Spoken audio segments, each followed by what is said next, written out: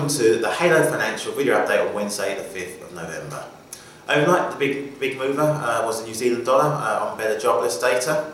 The jobless rate moved down to 5.4% versus an expectation of 5.5%, which is the lowest since Q1 2009.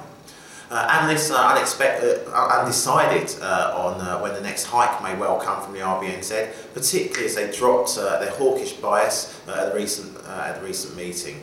The Kiwi is stronger, looks to be heading back towards the important 202 level. Nothing from the Eurozone today as we await the ECB meeting tomorrow, but the Euro did bounce quite aggressively yesterday as it was reported that a number of governing body members have been unhappy with Mario Draghi's management style. The evidence would suggest that he's a skillful politician and that Mr Draghi will manage to push through further policy easing despite opposition from the ECB hawks. My view is that we will still see a dovish outcome from the meeting tomorrow, and that the Euro should weaken from here.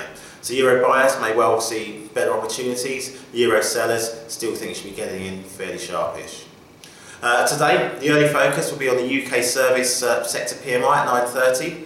After mixed releases from the construction and manufacturing sector, the data will need to be pretty strong to boost the pound's fortunes. It is expected to moderate to 58.4. Anything stronger than that and we could see a revival of the pound, particularly versus the dollar. This afternoon we await important data from the United States with the ADP employment number and the non-manufacturing ISM. Both should offer an insight into this week's very important non-farm payrolls. The ADP is expected to gain 215,000 jobs and the ISM should come in at around 58 dead. This will confirm that the US economy is progressing nicely and should see the dollar extend this rally. So a busy day ahead.